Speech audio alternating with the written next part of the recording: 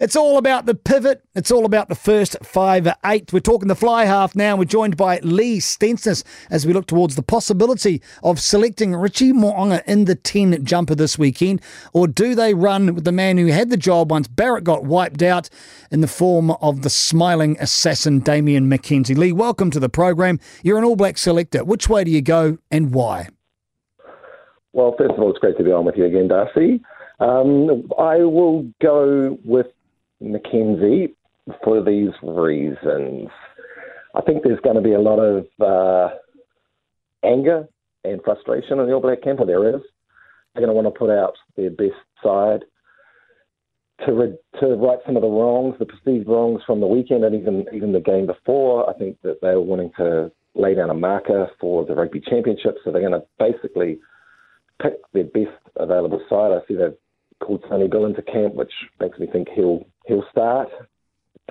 And there'll be an angry pack because they didn't deliver the goods on the weekend, and neither did our two quality nines. So they'll both be quite ready to put on a good platform for McKenzie. I think he probably deserves the chance to show what he can do and pretend that it is the same circumstances as last week, and that Barrett's going to go off real early, because obviously their A plan is to have Barrett play the whole game and McKenzie come on later on as impact. Well, the weekend just been showed that Barrett can go off at any stage with an injury, so they need to make sure they've got that eventuality covered sufficiently. So I think they'll give McKenzie a chance to run the cutter with a better pack in front of him to get some confidence and to reassure him and themselves that he can run a test match from 10. I mean, if Mo'unga probably is possibly better suited to do that at the moment, but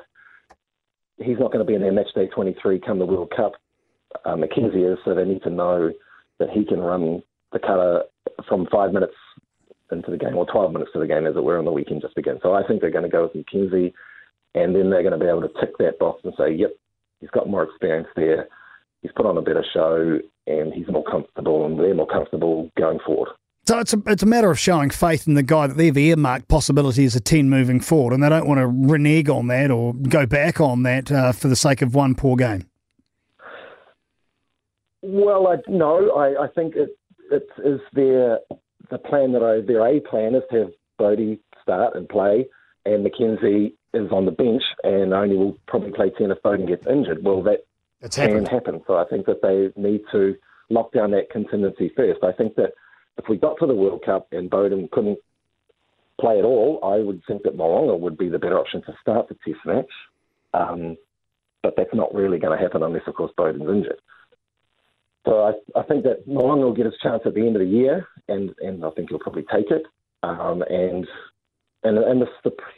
just think that that's their sort of their C plan is Barrett's out, Mo'unga starts, and they keep Big Jim on the bench there and his impact role, but they need to cover for the fact that Bowden can get injured early in a test match, and I think that's what they're going to do. So you presume with that, so he starts. Do you think that Mo'unga is on the bench, and should injuries occur, he comes in and then Damien can adjust and move out wide, because Richie's really only got the 10 in his quiver, hasn't he?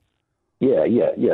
That's right. I think that's exactly what they'll do. And you've got other players who can slot into the midfield, like possibly Geordie Barrett or certainly Rico. I think that if we start perhaps with Sunnyville and Crotty or Leonard Brown, I'm imagining Crotty might be under some injury cloud, as he usually is. Of late. So if you've got your two midfielders starting and then Geordie on the bench to cover, let's say, fullback or what have you, well, there's plenty of options. But Rico, I think, is probably, I would like to see him as the bench option for the midfield, as it were, or the contingency option for the midfield. You mentioned a lot of, we hope, focused rage and trying to make good the wrongs of the weekend. What predominantly were those wrongs? Steve Hansen, I think, noted that maybe they shouldn't have run the same 23 again. Maybe they thought the game was as good as over once 4 was red carded. What else did you see? What are the major issues out of that test match that need to be rectified come Saturday night in Dunedin? Well, there wasn't that real hard desperation edge that the forward pack had when they're playing well. It was they probably did switch off a little bit mentally. I mean, they just won the first test 40 points. And then there's a red card, surely in the back of your mind, it's just going to be a bit of a cakewalk. And you lose that 2 to 5% of intensity and edge in the mix. France, they're not a bad side, and they're very experienced at niggling and slowing the ball down. And then the referee, I felt, only refereed against us once he realised once he made the sending off to perhaps even it up so it didn't blow out. So I think that we were probably a little bit unfairly punished at the breakdown sometimes, and were not consistently refereed both sides. And then the two halfbacks, both of them were a little bit sloppy, and they didn't perhaps give the direction to a young team that the selectors and coaches would have wanted them to, and the accuracy in the service. So hopefully those things will be tidied up this week, and then Mackenzie can relax into it a little bit more and just focus on his role rather than it was all a bit too messy for him last week, I thought. It'd be remiss of me not to ask while I've got you here. What did you make of the whole red card controversy, the fact that it was given, and the fact that World Rugby chucked their referee under a bus to make up for it?